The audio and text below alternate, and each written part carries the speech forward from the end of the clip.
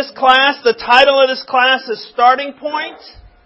And what we are looking at is as we journey in our faith, wherever we are in our faith, at some point we have to have an adult starting point.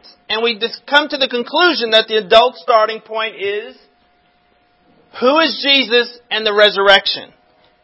And remember, for the disciples, this was not a story that they heard. This was an historical event that they experienced. Just as if we experienced Friday, the Royals winning the American League Series. If someone came to you and said, listen, you cannot say that. We want you to say that is not true. And you'd be like,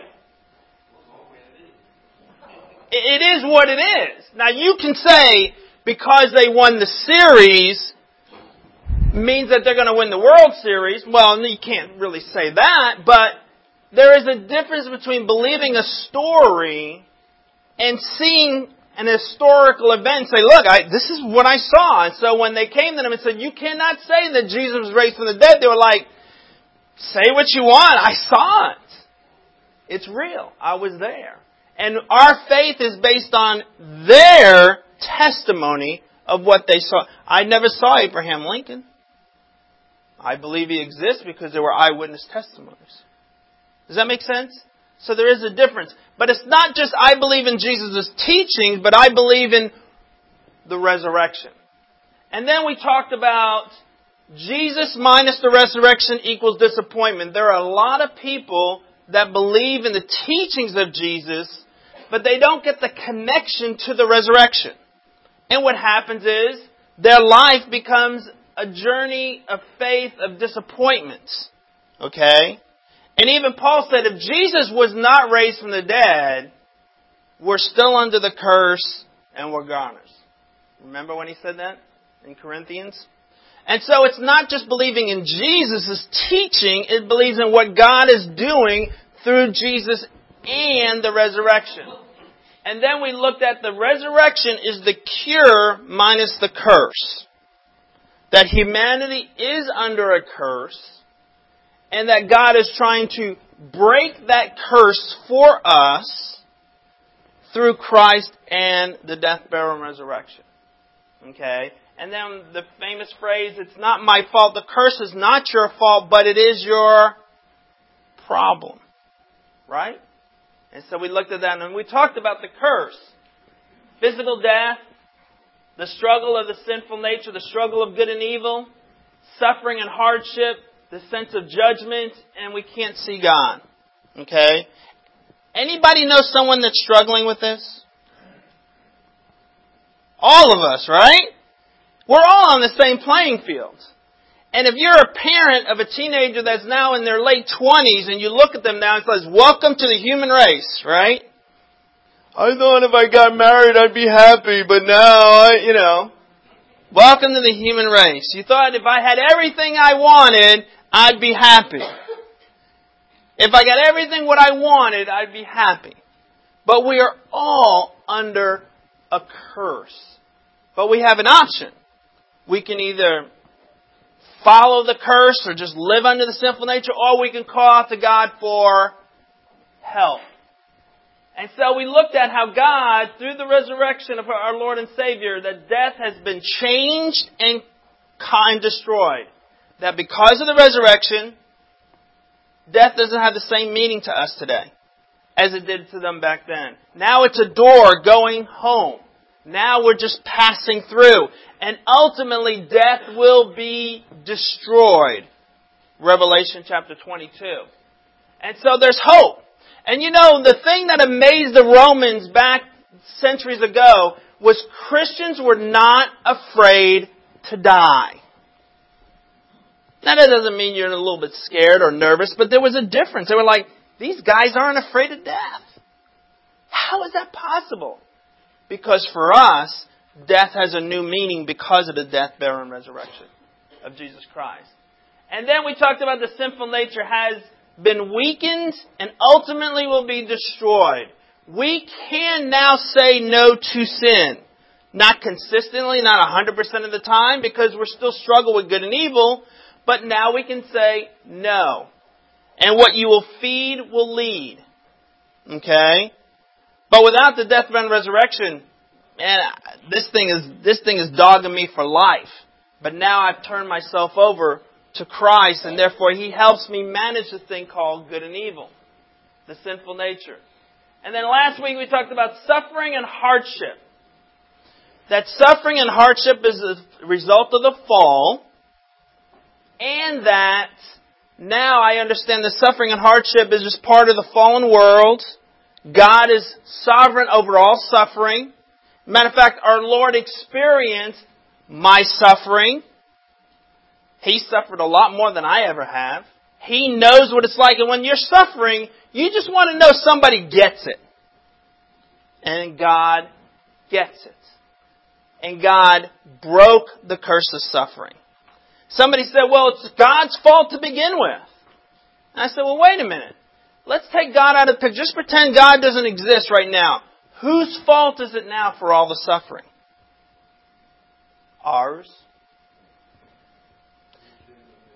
Each and every. Look at Job. This is I'm jumping here because in Job chapter 35, Job makes Elihu makes an interesting statement to Job, and I wanted to read it because it really points to this thing about the suffering. Job chapter 35 and verse 1. Then Elihu said, do you think this is just? You said, I will be cleared by God, yet you ask him, what profit is it to me, and what do I gain by not sinning?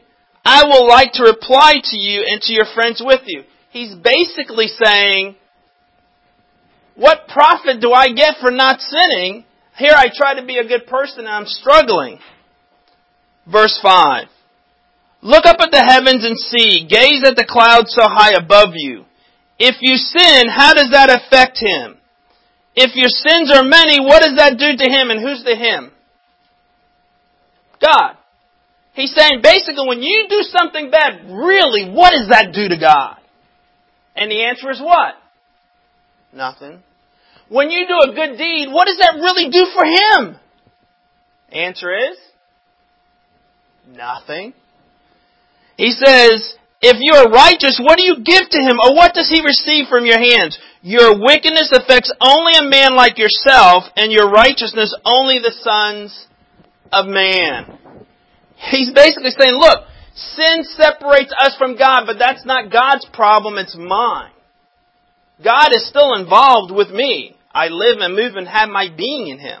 The problem is sin, the curse, sin separates me from Him because I don't want to be with Him, or I'm distanced from Him, or I'm just not interested in Him, or I'm afraid of Him, and it's the sin that separates. And through the resurrection, Jesus is breaking that curse for you and me. Does that make sense? And so now suffering, I know, is temporary. It's not permanent. And I know when I'm suffering, it's not like God's going like, I love you, I hate you. I love you, I hate you. I love you, I hate you. It's not that way at all. We suffer because we live in a broken world. And so, because of Christ and the resurrection, now He is preparing a place. Now I can endure the suffering here, and He's preparing a place where there's no more suffering. Where everyone in heaven is going to be nice. A place where no one's going to lie, no one's going to cheat, no one's going to steal, no one's going to commit adultery, no one's going to take from one another that doesn't belong. Everyone's just going to be nice. And you're like, holy cow, I can't wait. Right? I mean, isn't that kind of, what we're striving for? That's what God has created for us through Christ, because Jesus now in the resurrected form in heaven is no longer affected by suffering. He broke the curse for us. Any thoughts or comments before we begin to the next one? Yes? Two things. Three things. One, you're not quoting Job. You're quoting Elihu. Which God never said he was wrong. He said Job's three friends were wrong. But he was not one of the three friends. That's true. Secondly, if you accept what he said, that means God doesn't care. And I don't believe that. No. Well, it says that. No, he said it does not affect him. He says what we do to each other does not personally affect him. As a matter of fact, that's why he's such a good judge. He's a good judge because you can't bribe him by your bad or your good. He's not affected by that like a human judge is affected by that. That doesn't mean he doesn't care. He does care because he so loved the world that he sent his Son. He's the one that generally cares. And he said he cared even when I was his enemy in my own mind. Right? I acted like God is my enemy because I want to do what I want to do and he just doesn't want me to have fun. Ever heard that before? Right? My point is, sin is my problem, not God's. Sin distorts my view. God wants me to have a relationship with me, but because of sin, because of the curse, I don't want to have one with Him. Through Christ and the resurrection, He's come to break that curse. And just as He shared in my curse, I now in the resurrected Christ get to share in His Son, in Jesus' sonship. And it's like, wow. See, I was raised Catholic. Alright? And have you ever heard of Catholic guilt? You're breaking God's heart. Oh, you're tearing Him apart. When it's thunder and lightning up, that's God crying because you lied to me. Man, it was like, holy cow. Right? And it's even true today. I had my own children come to me and said, if you didn't take me to church, I wouldn't feel guilty about sin. Yeah, I feel guilty about it anyway because it's a part of the curse. Alright? Good question. Anyone else? So the next thing, does somebody have a question? So the next thing is what? Judgment. Right? Judgment Day. Turn, if you would, to John, the book of John, chapter 12. The book of John, chapter 12.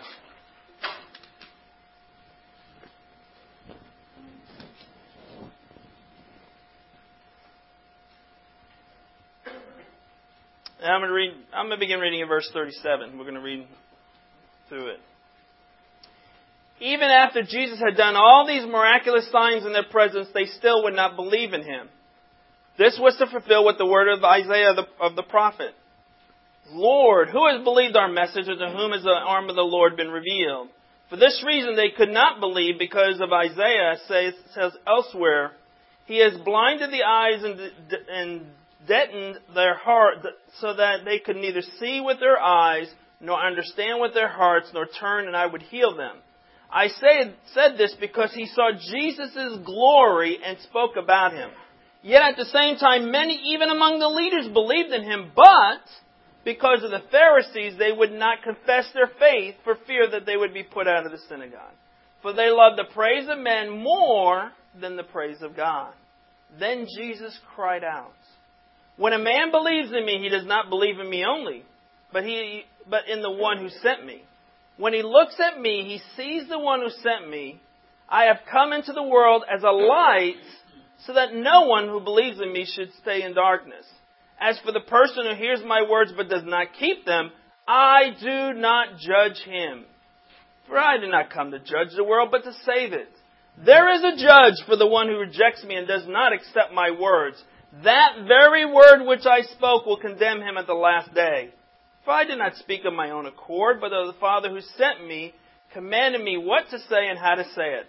I know that this command leads to eternal life, so whatever I say is just what the Father has told me to say.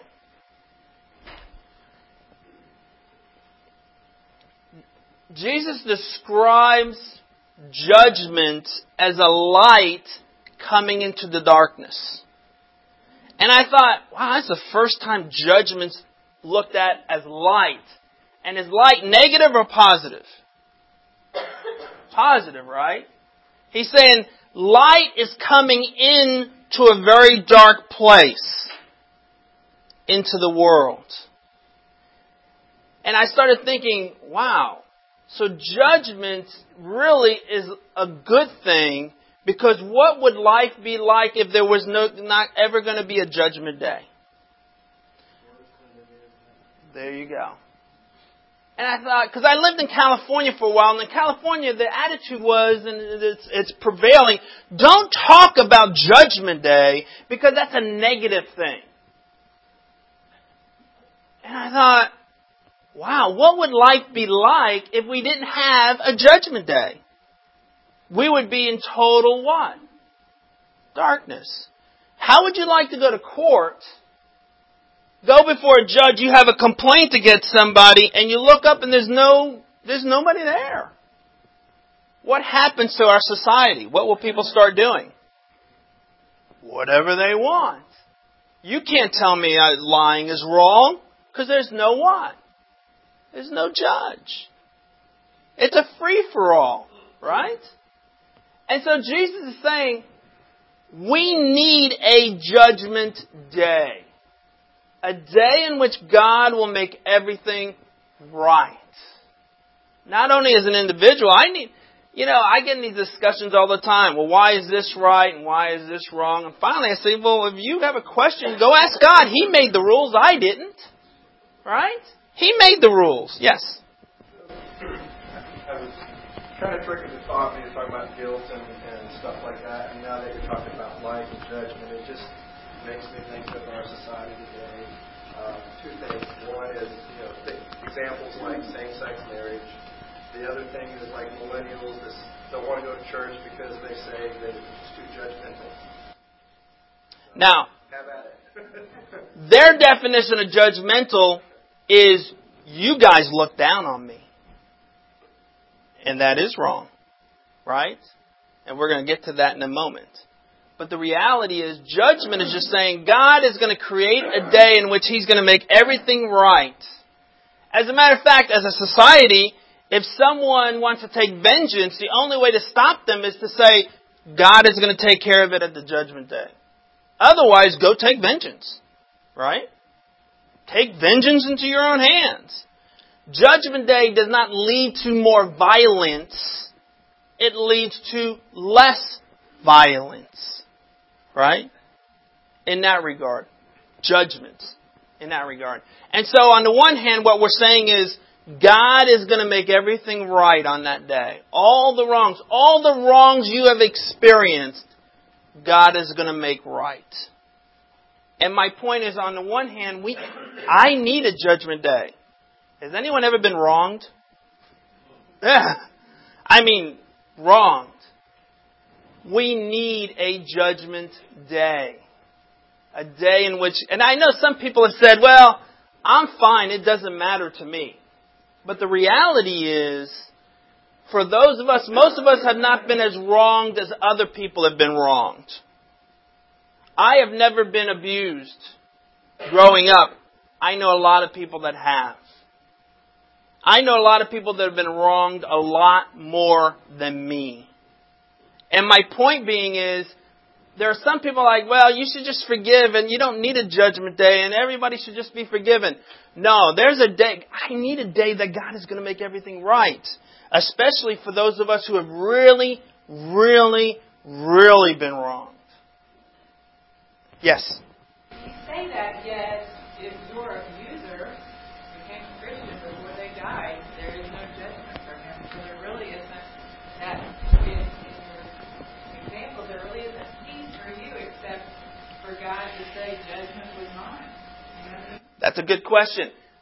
That leads almost to another question. So why does God permit suffering to continue? Why doesn't He do judgment immediately? Right? Why doesn't God do judgment immediately? To give them an opportunity to what? To repent. Ezekiel 33, God says, I do not take pleasure in the death of the wicked. I wish they would turn and repent. And sometimes the thing that caused them to repent is to see the damage they've done and said, I will never, ever do that again. Yeah, but God, I want them to suffer. And believe me, I've made my mistakes and I still suffer. Okay? They're working it out. God is patient because He wants all of us to repent. part of me that I don't want them to repent. I just want them to suffer. Okay? That's why God says, I'm the judge because I'm not affected whether they do good or bad. I want to help them, but if they don't repent, they will suffer the ultimate consequence of the curse, which is mean God says, I'm going to break it. And if you're on the side of the curse, you're going to get broken too. Okay? My first point simply is this. We need a judgment day. A day in which God will make everything right. Because without it, I'm in darkness. I need Him. And I look forward to that. God, thank you for making everything right. I don't want anyone to suffer. I just want everything to be made right. In that regard. Does that make sense? But here's the problem. Which is, I need a judgment day, but I can't handle a judgment day. Right? You will find in Christianity, things are very simple and yet complicated at the same time. You ever notice that? If somebody says, oh, here's the simple answer. Life is not simple. Oh, it's really complicated. No, it's really simple. It's at the same time. Right? God is drawing everybody back through the death, burial, and resurrection. It's pretty simple. Well, it's kind of complicated. But it's simple. But it's complicated. Together. So you get my point? It's both. I need a judgment day. I can't handle a judgment day. So if we want judgment for someone else because they're wrong, then are we not asking for the same judgment on ourselves? That's exactly right. And that's it is a tough, that's what I'm saying. Right. Judge not that you be not judged. That's exactly right. But at the same time, we're dealing with the fact that it's complicated for us. I need a judgment day. I cannot handle a judgment day. Notice what God is going to use to judge people. Okay? Jesus says, I did not come to judge, which is true. He came not to be the judge the first time, but to be the Savior. He said, the very words I spoke will judge them in the last day. So God is going to use two things to judge all of humanity. He's going to look not at your actions, but at your motives. Right, your heart. Is it easy or hard to know the motives of the heart? It's hard for us. Yeah. I give you a perfect example. I came home and my son's 20. I said, hey son, go get the oil change in your car. You haven't changed it in a long time. You really need to change it. And we got into this discussion, you need to teach me how to change it. Well, here's $20. Just go get it changed, Just do it. And he says, well, I don't want to. I said, no, I want you to because if you don't, and something happens to the car, you're going to dog me to fix the car, and I don't have the money to fix the car. And he goes, oh, so your real motive is... Well, it's kind of both, right? What I'm saying is God judges the motives, but because the motives are so complicated for us even to understand, only God can really interpret the motive. Right? So that's the best way to judge is the motive. The problem is, we don't know the motive. And that's why somebody that has abused me, maybe because they were abused. Or, we don't know all the information. Only God does. That's why He's in a position to execute judgment and I'm not. Okay? But the reality is He's going to look at our motives and why and how we do things. He's going to take everything into consideration. The other thing He's going to look at is our words. How we judge others. Look if you would in Romans chapter 2. Paul talks about this in Romans chapter 2. In verse 12.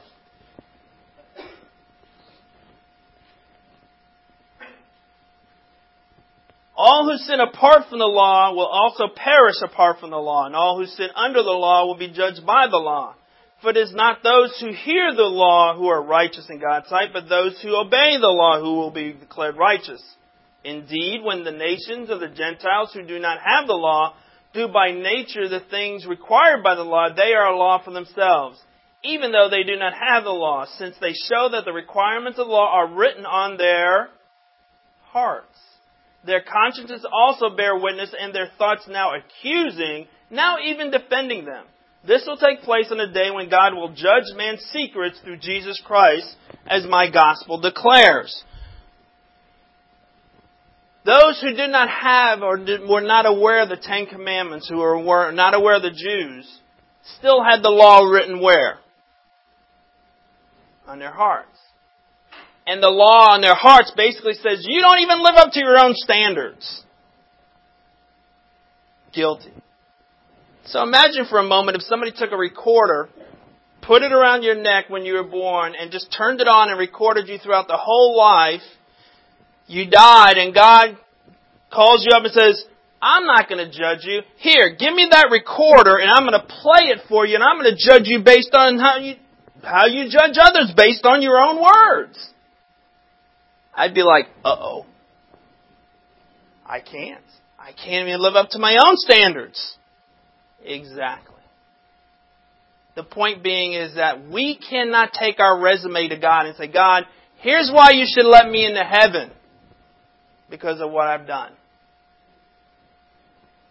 The good things you've done only affect you guys. It doesn't affect Him.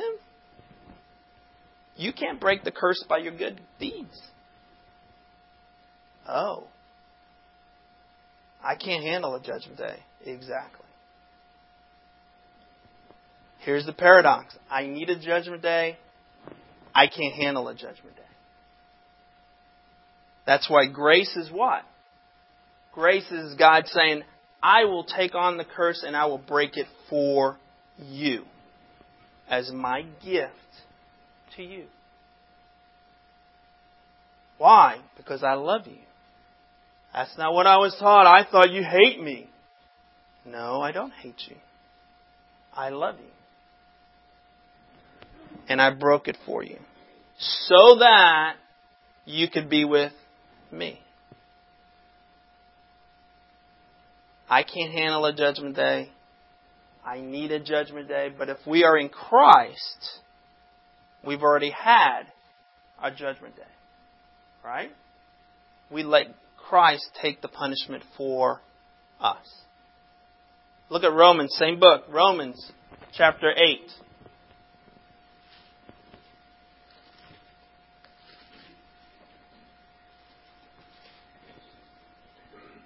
In verse 1. Therefore, there is no condemnation for those who are in Christ Jesus, because through Christ Jesus, the law of the Spirit of life has set me free from the law of sin and death. For what the law was powerless to do, no rules can help you to achieve salvation, because it's weakened by my own curse, the sinful nature of the flesh. God did by sending His own Son in the likeness of sinful man to be a sin offering. And so He condemned sin in sinful man in order that the righteous requirements of the law might be fully met in us who do not live according to the sinful nature, but according to the Spirit. Because of the death, burial, and resurrection of Christ, and because I've accepted what God has done for me, Christ took the judgment for me. Wow. I need that. And so now there is no condemnation for those who are in Christ Jesus. What does that mean to you? I'm saying that God so loved the world and He makes salvation offered to everybody, but not everyone's going to accept. He is offering it. Yes. Which is a different mindset, because most people, if you ask them, is God really for you? Their answer is going to be what? No. I pray, I don't get an answer. I do this and this bad thing happens. On and on and on. They don't see, that's the last part of it, they don't see God because they're looking to the world to see God instead of looking to Christ. This is what I'm trying to do. So to you, though, what does it mean when it says, if you are in Christ, there is no more condemnation? There you go. I don't have to feel guilty if I don't do it all right. Colossians. God has taken the written code against us and nailed it to the cross. He's taken my guilty conscience and said it's okay. And now I just learn to live a life of thanksgiving. It's exactly right. As long as you stop crying or stop saying we've got to try to quit sin. We, Still sin, but I'm sure everyone understands. But we've got to keep trying to be better every day. but see, here's the difference, and I agree exactly what you're saying, but Paul and Christ would put it in a different way. See, under the old law, you would go to temple, right? You go to the temple, and you say, God, are we okay? Are you and I okay? Here's a sacrifice. Are we okay? God says, yeah, you're okay. We leave and we mess up and we go back. All right, God, are we okay? Are we okay? And it wasn't just a Jewish temple. All religions are that way, right? All the pagan religions, all of our religions. God, are we what? Are we okay? In Christ, I never have to ask that question again. Because He answered it for me. God, are we okay? And the answer is what? I love you. We're okay. Because you're in me, we're okay. And we go, good, I can do whatever I want. And He goes, oh, no, wait a minute. I now have a question for you. What does love require of you in this situation? What? As I have loved you, so you must love one another. What does love require of you in that relationship with your kids? What does love require of you in that relationship with your ex? What does love require of you in that relationship with your boss? What does love require of you? And you're like, whoa. Yeah. See, the question is no longer, I'm not under condemnation. The question is no longer, are we okay? God, I messed up. Are we okay? God says, I love you. We're okay. That's the old covenant. The new covenant is, what was the new commandment? Love one another as I have loved you. It's a different question. And so now, in Christ, when there's no condemnation, I don't just do whatever I want. I can go on sinning. No. The question is, what does love require of you? Love requires that you deal with your life and grow to maturity and stop sinning or work on it and try. And some grow faster than others because for some, there's deeper scars than others. Because I'm not going to judge because I don't know all the situation. I'm not in a position to judge. All I'm saying is, what does love require of me in this situation? That's different than the other question. You guys get that? Does that make sense? Because there's no condemnation. I need a judgment day. I need a day in which God's going to make everything right. And He promised there will be a judgment day. It's linear. It's not circular. I won't be dying, be born again and born again and born again. I'll just appear before the judgment day. But at the same time, personally, I can't handle a judgment day because I know I'm imperfect. I know my curse. I know my sins. I know my struggles. But if I'm in Christ, I've had my judgment day. God, we're okay, right? Yeah, we're okay. But I'm not perfect. I know you're not perfect. We're okay. But I have a question for you. What does love require of you as my child to deal with certain situations? So here we are. Hold on. So here we are in church, and we have a conflict with one another. How are we supposed to handle it? Good point. That's right. What did our Lord say? He said, if you're coming to church and you have an offense with somebody or somebody has an offense with you, don't worry about God. God says, we're okay. No, but God, I got it. No, we're okay. What is your relationship like with somebody that... Did He say leave your gift at the altar? Why? Because we're okay. In Christ, we're okay. No matter what, there is no sin that can separate us except for the sin that says, I don't care anymore, I quit. There is no sin where I'm in and I'm out. Works of love, because somebody can have works and it still not be of love. Somebody can have works, I'm doing this, God, to earn your acceptance. God says, you cannot earn my acceptance. It's impossible for you to earn my acceptance because it's not based on that. You're under a curse. So I left my offering at the altar and I go to my friend. Yeah. And we still keep it. But love requires you try and you keep trying the best of your ability. You're not perfect. So you don't just say, we're just not going to speak to you. That's right. Because love requires you always be nice. Right? Love requires you always be nice. You know that because you're about ready to do that on Thanksgiving, aren't you? It's not an option. Why do we come to church? We don't come to church because we have to. Otherwise, we're not right with God. We come because love requires us to love one another. How am I going to love my brothers and sisters if I'm not around you? They're unlovable. I can tell you that. They are unlovable. But God so loved me, and I'm okay. And what's the biggest problem? And let's be honest. The biggest problem with people who struggle with their faith is the realization of how much God loves you. And if you knew it, if you believed it deeply, it changes everything. Does your outward situation change? Not really. I still struggle with aches and pains and the curse and everything else. But I want to be nice because God's nice to me. He loves me. Yeah, but you're in a difficult situation. Yeah, but most of it's my fault, but God's with me. He's helped. When Adam and Eve sinned, God clothed them and said, I will help you through this curse. But you will suffer. I can suffer as long as I know I'm loved. Right? It's when I feel like I'm not loved that it's hard to suffer. Or you're suffering because I hate you. I'm punishing you. No. That's just a part of the curse. Because your good and badness has no effect on God whatsoever. It has an effect on me and my view of God and my ability to accept His love. Yes? I guess the puzzling part of verse 1 is there's no condemnation for those who are in Christ.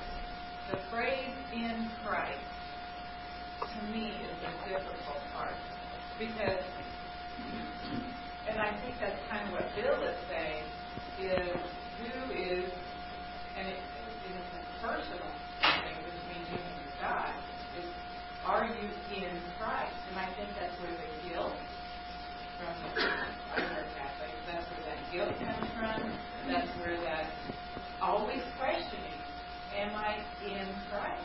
Am I doing what it takes to be in Christ? And so to me, that's the difficult part.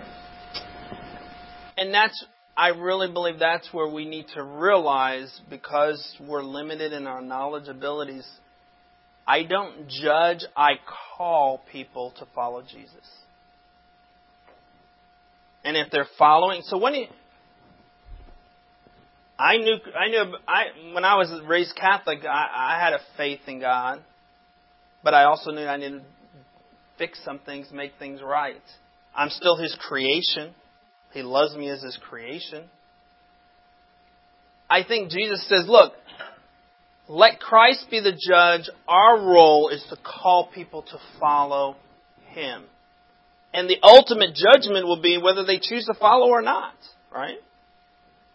That's the ultimate judgment. I know a lot of people who have been baptized are not following Jesus. I know a lot of people who have not been baptized who are following Jesus. I don't know. The point is, I'm not the judge, but I have been called. Love requires it that I call people to follow Christ. Why? Because God loves us and He's trying to break our curse and there's no other way to do it. Yeah, but you're a bad person.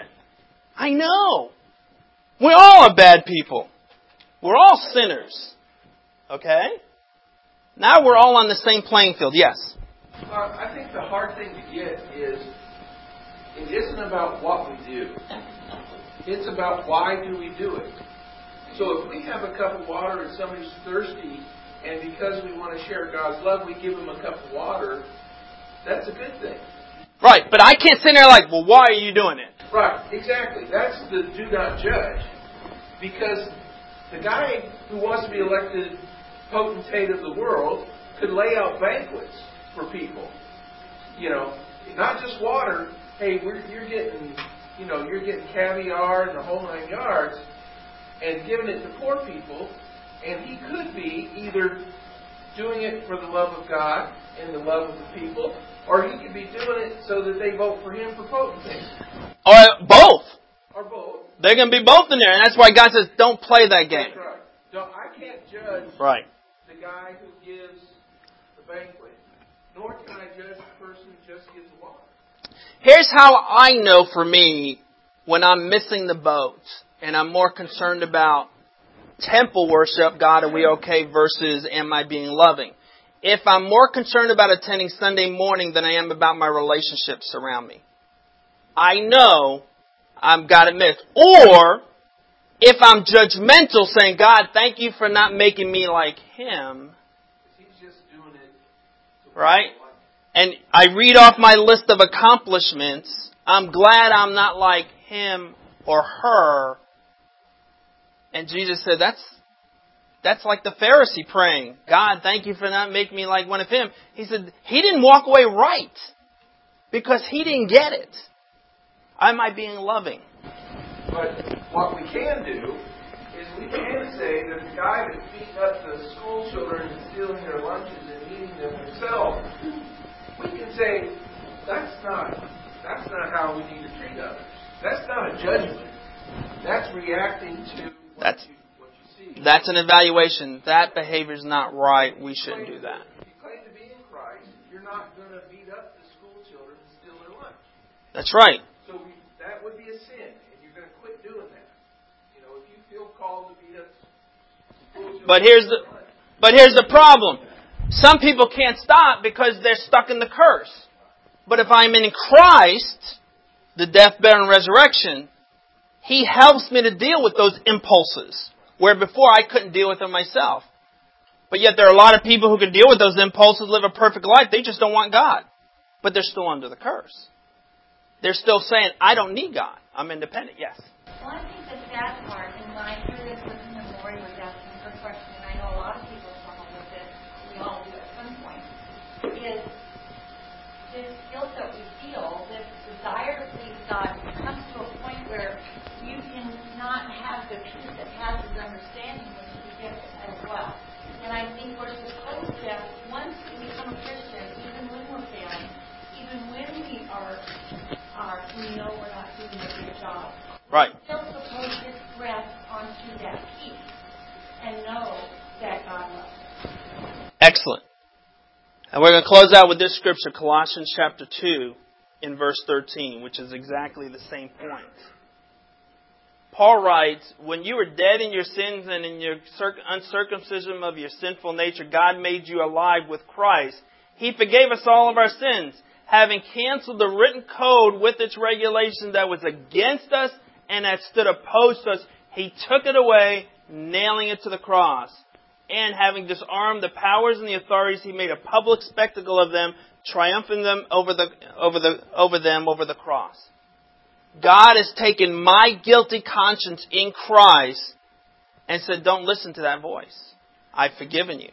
Don't listen to that. Don't listen to what people say. I have forgiven you. We're okay.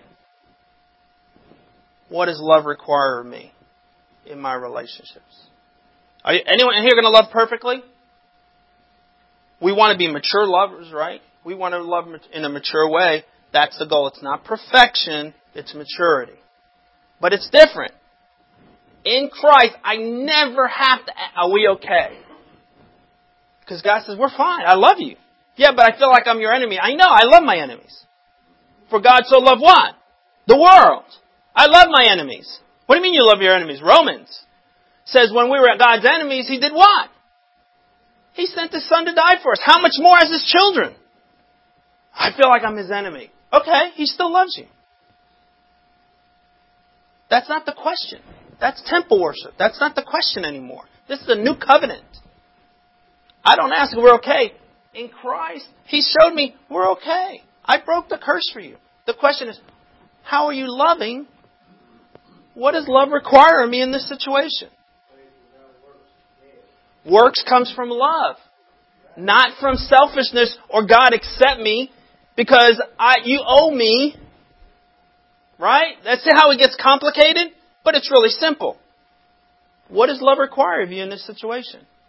And go do it. God, I need your help. That's what I'm here for. We do the works because we love God. We don't do the works because we're going to go to hell. We do the works because we love Him, because He loved us. We know we're in Him because we die to ourselves every day. But the reality is, because I'm also at times immature, sometimes I'm doing it just to get God to like me. God says, that's okay. Right? To start, because we're all at different levels. We're all in different spots. We always fail. Yeah, exactly. That's why God says, you don't know this person's situation. You don't know what's going on. You don't know everything. All you look at is the external. So, love one another. Isn't that what Jesus said? How will men know you're my disciples? Not by your good works, but by what?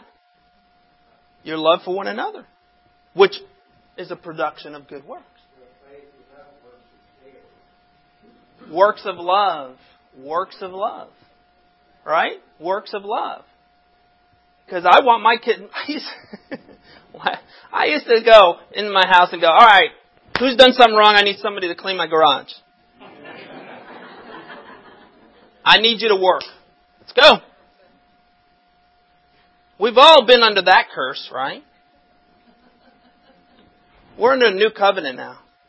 The question is not, God, are we okay? Because God says, in Christ, you're fine. In me, you're fine. Last point. Matthew 7:12. Do unto others as you would have them do unto you. Ooh, that scares me because I know some people that don't want to be nice to me. That's why Jesus said, the new commandment I give you, love one another as I have loved you. Next week is our last class. We're going to look at the curse of not being able to see God, but we're also going to talk a little bit about the call of perseverance. And then we'll begin a new series next week. Let's bow for a prayer. Blessed are you, Lord God, King of the universe, for your love and your mercy and your grace. Father, it's incredible to realize that even as your enemy, even when I was doing